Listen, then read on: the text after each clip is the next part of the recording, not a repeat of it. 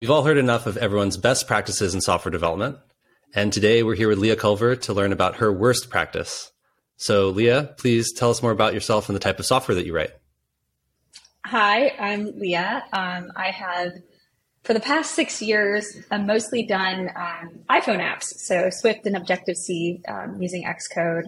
And then prior to that, I've done Python, JavaScript, and then even before that, Java. So I've dabbled in a lot of different languages. Great. So what is your worst practice? It's related to this a little bit, which is my worst practice is to debug. I like to print statements. I'm 40 years old now. I've been programming most of my life. I keep thinking I'm going to use all the fancy debug tools and learn better debugging and logging practices. Nope. Still print. Occasionally it's the print 1, print 2, print 3 to figure out where things are in the code. And then you're like, oh no, I need a 2.5 to go in between the 2 and the 3. Sometimes it's printing a row of stars so that I can see it in my messy logs.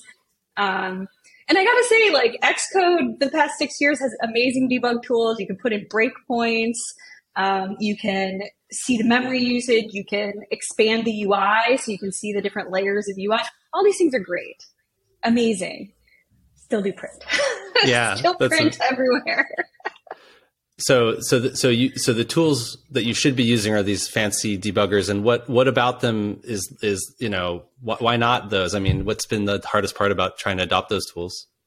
I use the debuggers. I don't want to say I don't, because I do. I love them. But sometimes you just really need the quick, dirty printing to know where you're at in your code, where your code is going. Because you can step through all you like, but sometimes it's nice to have that history to like have it print out like, okay, yes, it definitely hit this point in the code and there's my print. Okay, good to know. It's down, it's on the screen.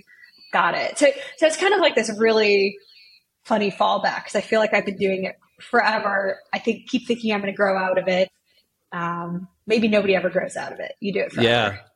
I mean, especially in like a language like Python, where you can get the printable representation of any object, and that's very common in a lot of languages now. Is that something you also do, where you just dump it into text, like the full object tree? Love the printable representation of objects. It's really nice when you're making your own objects to write really nice descriptions, so that when you have that printing and debugging, very helpful.